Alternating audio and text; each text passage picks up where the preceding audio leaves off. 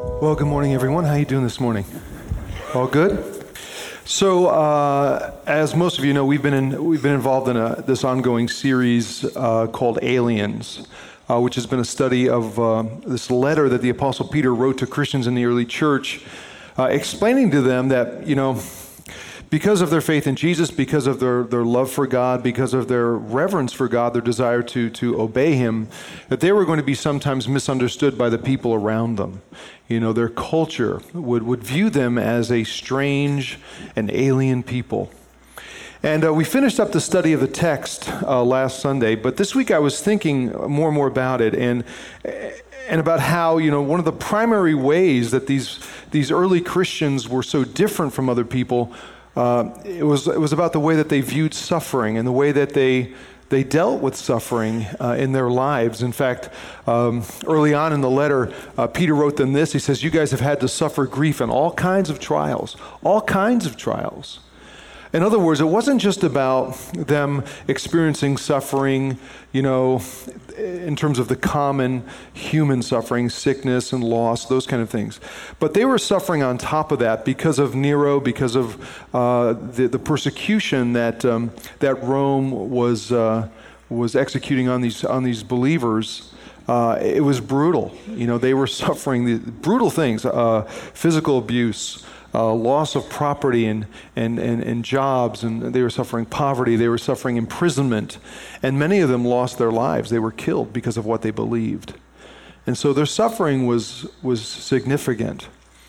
And I realized, for many of us in this room, we'll probably never, Lord willing, never have to endure that kind of suffering.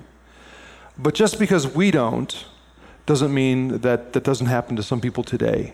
And I was recently introduced to a young man who experienced many of the things that we've been talking about. And I've known him only for a short time, but he's been an inspiration to me in that short time. His name is Saul Abema, and I want you to hear his story. Listen to this. Let's welcome Saul. He's here with us.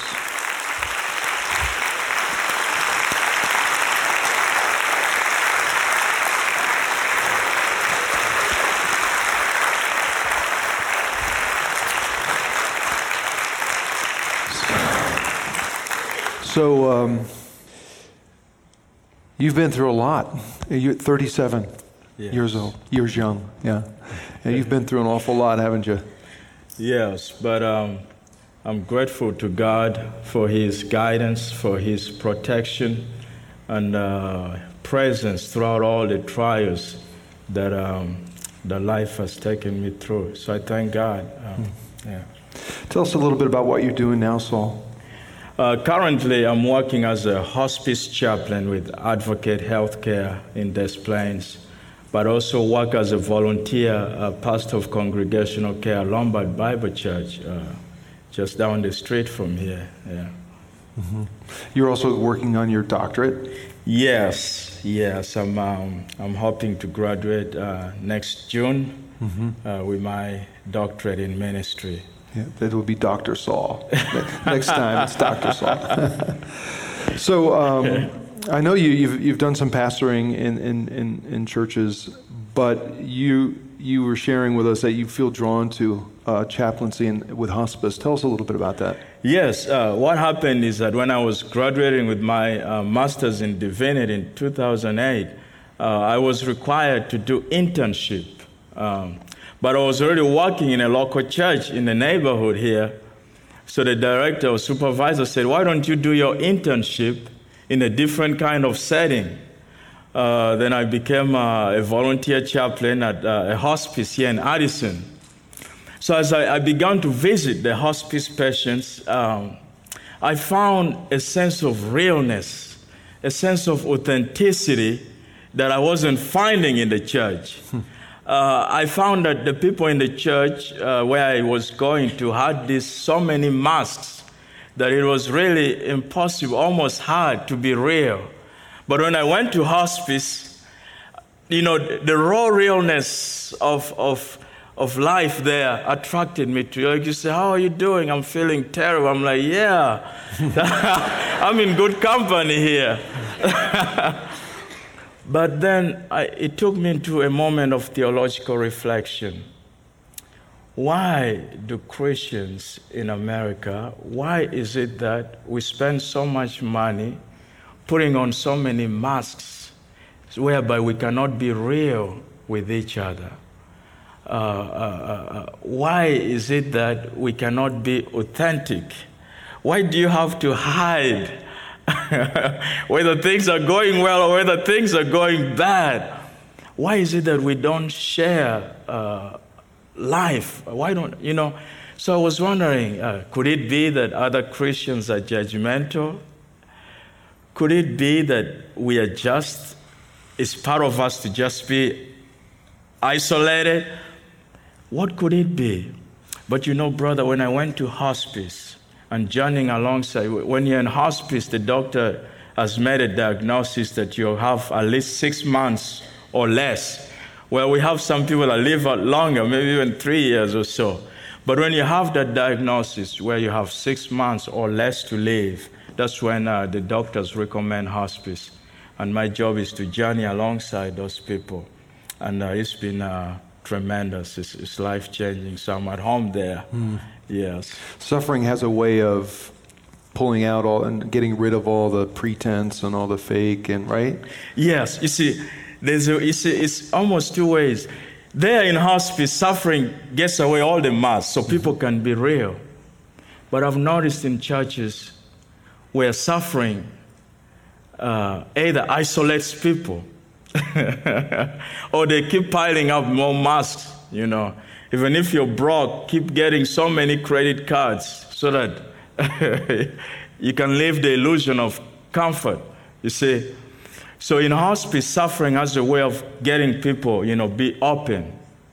But in some churches, in some Christian communities, when people, like when you lose a job, then they just withdraw.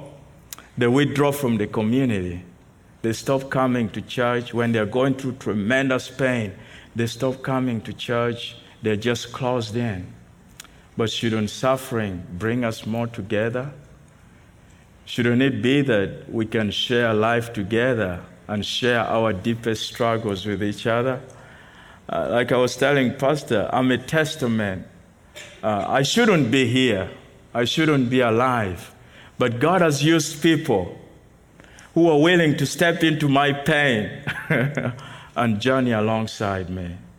And this is my dream for the church in America, where we can be an authentic community, a community that represents God, the image bearers of God's kingdom, where we can share our pain with each other, where we can be true and worship God together. Look at us here. We can worship God together from so many nations, so many cultures. But why don't we share life together and be authentic? A brother was sharing with me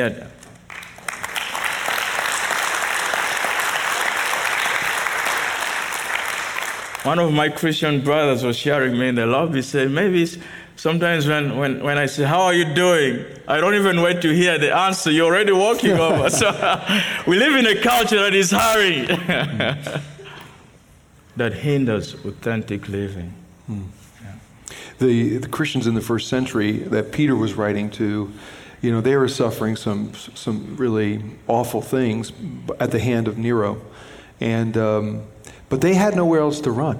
They had nowhere to go except to each other, and experience community together in the context of that suffering.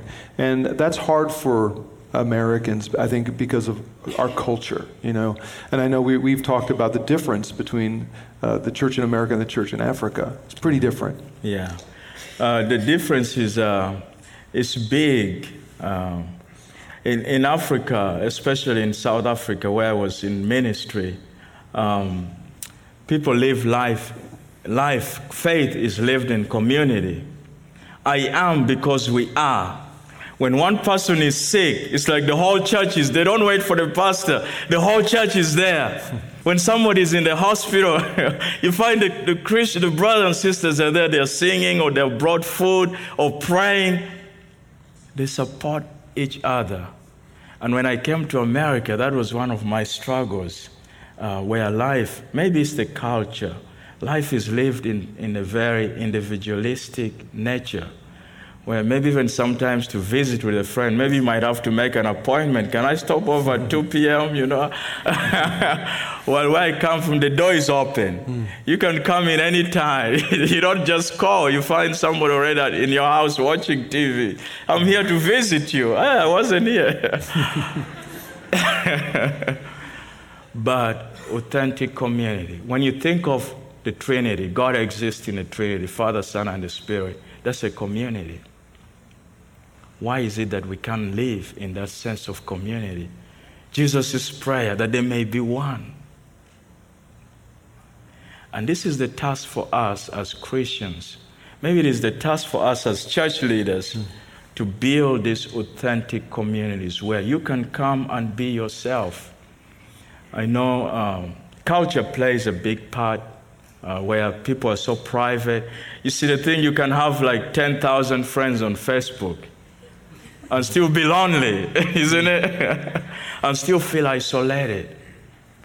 But when Christian brothers and sisters can share life together and can share their own struggles together and say, brother, I'm struggling with this. Can you pray for me? And I know that he won't judge me, and I know that he's going to pray for me. You know what? We are not finished yet. We are a work in progress. I'm not perfect. Even as a preacher, I can't be perfect. You see?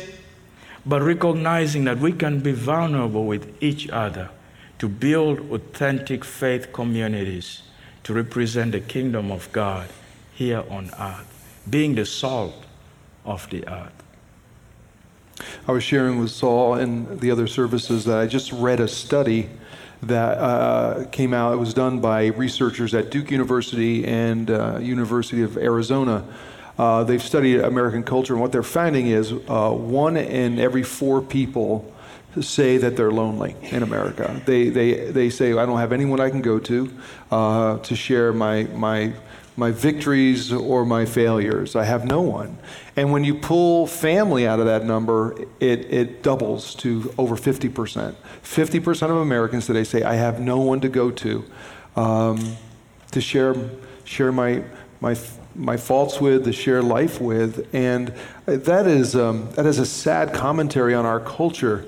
But I think the church is called to be countercultural. Yeah. And so, for us here at Parkview, we're trying to encourage all of our people to get into smaller communities, into what we call life groups, because this is a community event. We have a lot of people come on Sunday, and it's fun. We sing, we learn, we encourage each other, we can pray together. But you can't really do life in this big, giant group of people. It just doesn't happen. I mean, we don't hold each other accountable because you just can't in terms of numbers. And so we're really trying to facilitate the kind of community that you're talking about. And we need leaders from you who come from cultures where community is just part of life to help us figure out how to do that, because without it, we're just alone. And when suffering comes, that's challenging. You see, my brothers and sisters, suffering is a tough experience. And maybe as I talk here, some of you are just in the middle of your trials. You're going through those tough times. You see, the thing with suffering is that sometimes it isolates you. Sometimes you feel isolated from God.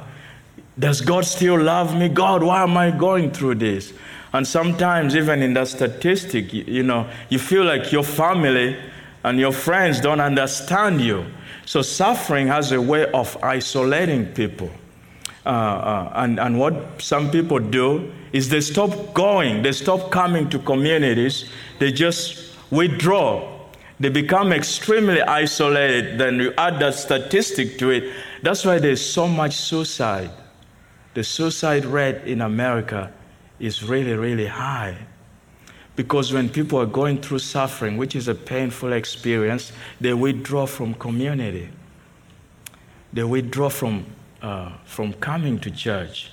They're just isolated. And this is what I'm saying. It is in that tough time that you need the community. Instead of pulling away, you have to pull in. You have to come in.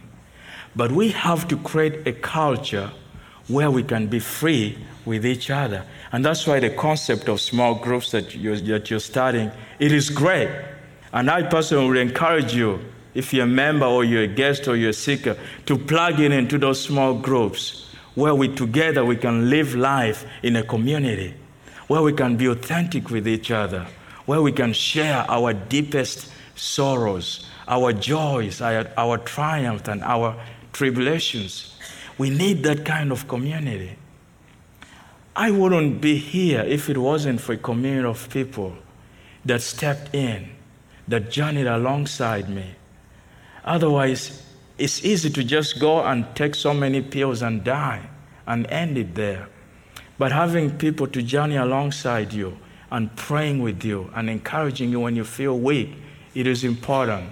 So if you're going through some trials right now in your life, don't withdraw. We have pastor here, and we have lots of qualified staff. I said I was touring the church, and the offices upstairs, they're quite impressive. Qualified people here who are willing to journey alongside you. We have church leaders, church elders, all your brothers and sisters here who have grown up and their faith is strong. Talk to somebody. Let's encourage each other. Let's be that faith community that God wants us to be, that strengthens each other. I remember, Pastor, in South Africa, it's not in the video, I didn't put it in the video, but after 1 week when I was inside the church, living there, we made the chairs, put the chairs together, and then slept there. In South Africa, the police have the power to profile. So if they see that you don't look like a South African, they have the power to stop you and say, where are your legal documents to live in South Africa?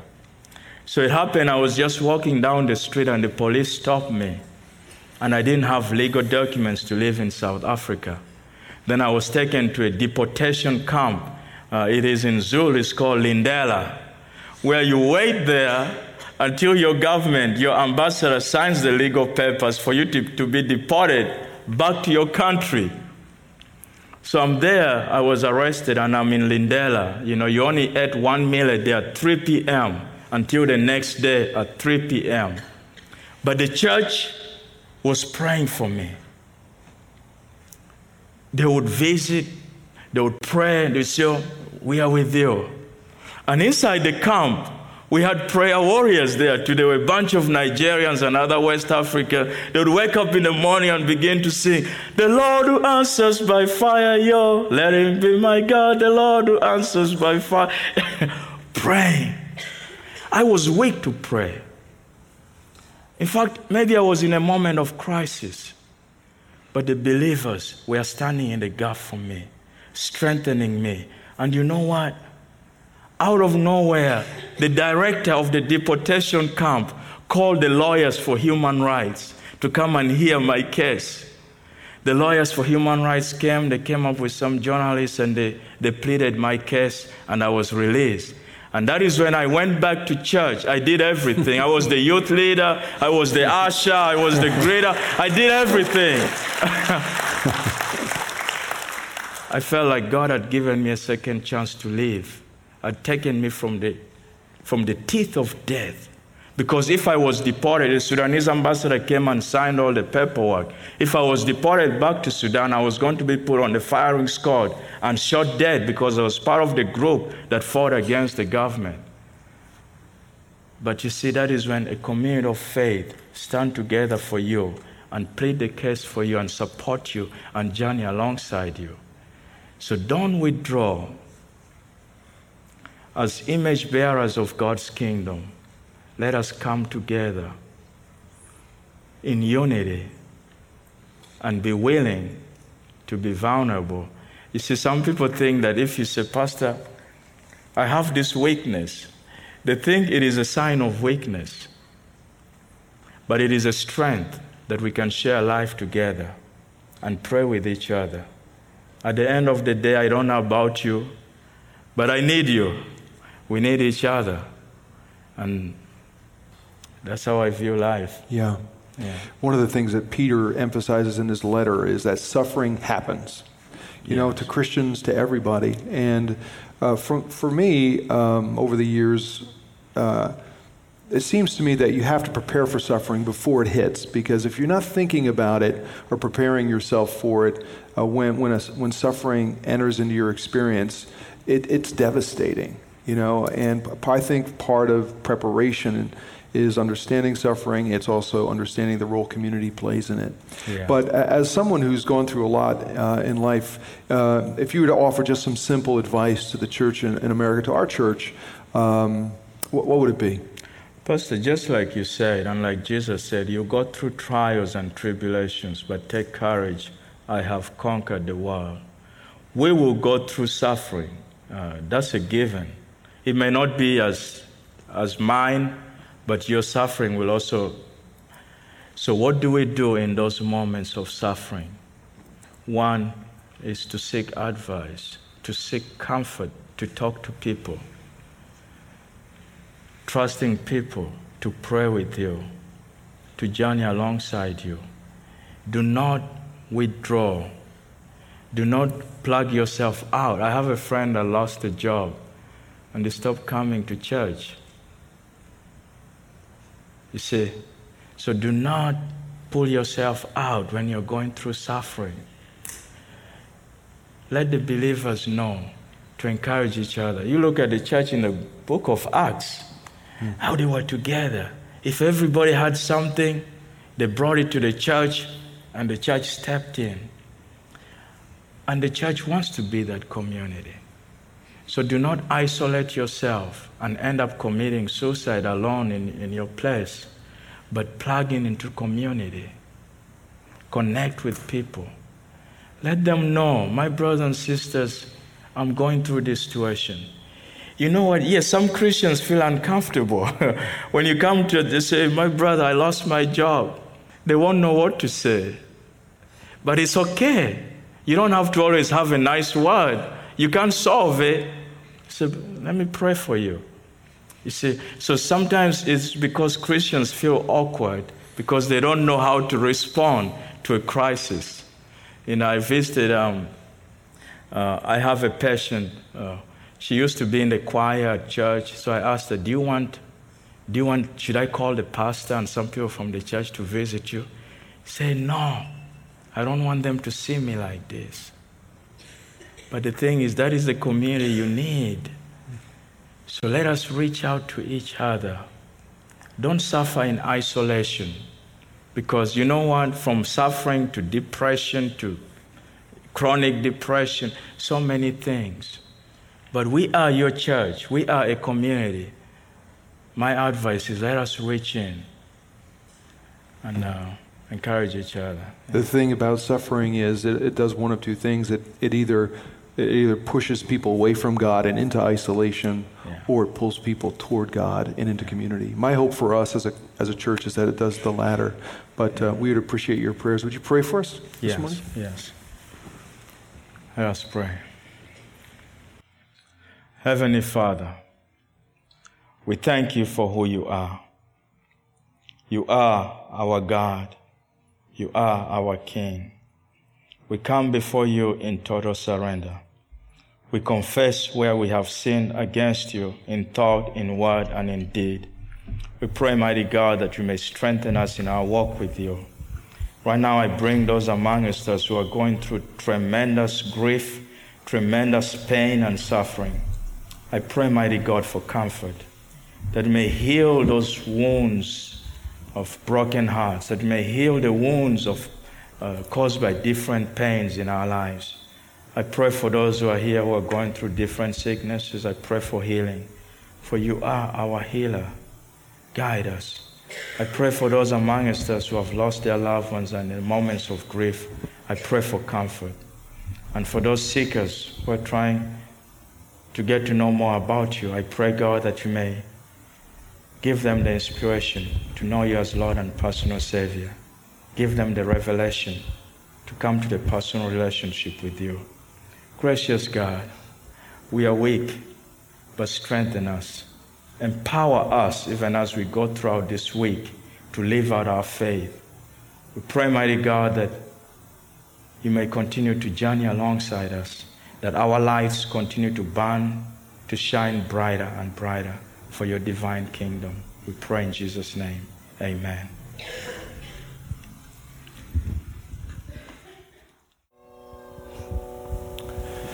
I want to thank you all for being with us this morning, and maybe you're going through some things in life that are really hard. You know, these are moments of suffering for you, maybe for your family. Following this service, our prayer team folks will be down front, and we encourage you to come. Be prayed for. I mean, that's why we're here.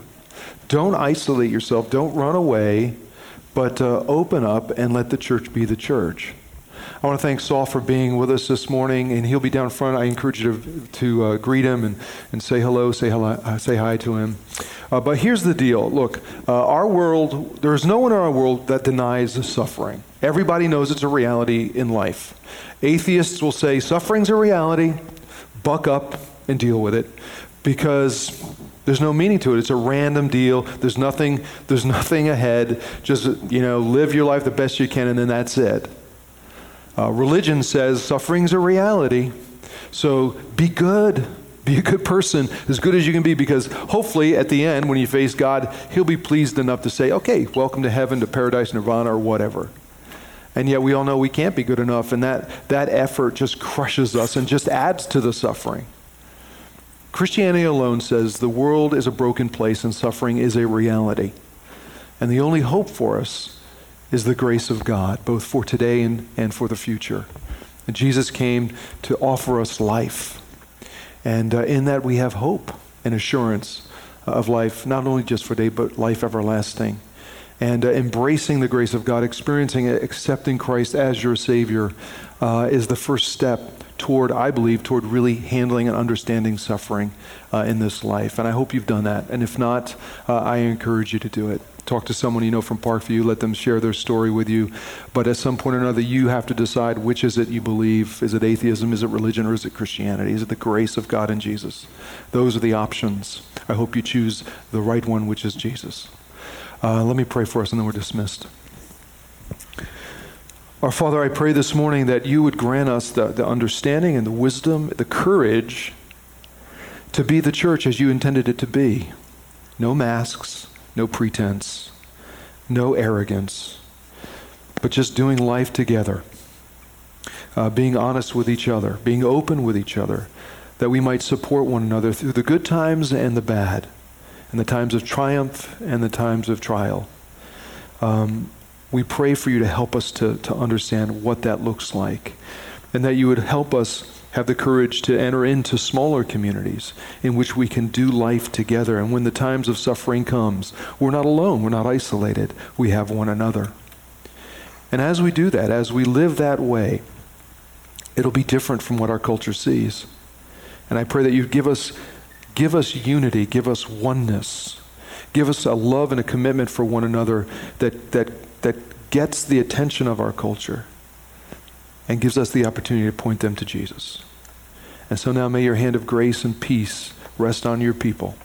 In Jesus' name, amen. Thanks for being here. We'll see you next week.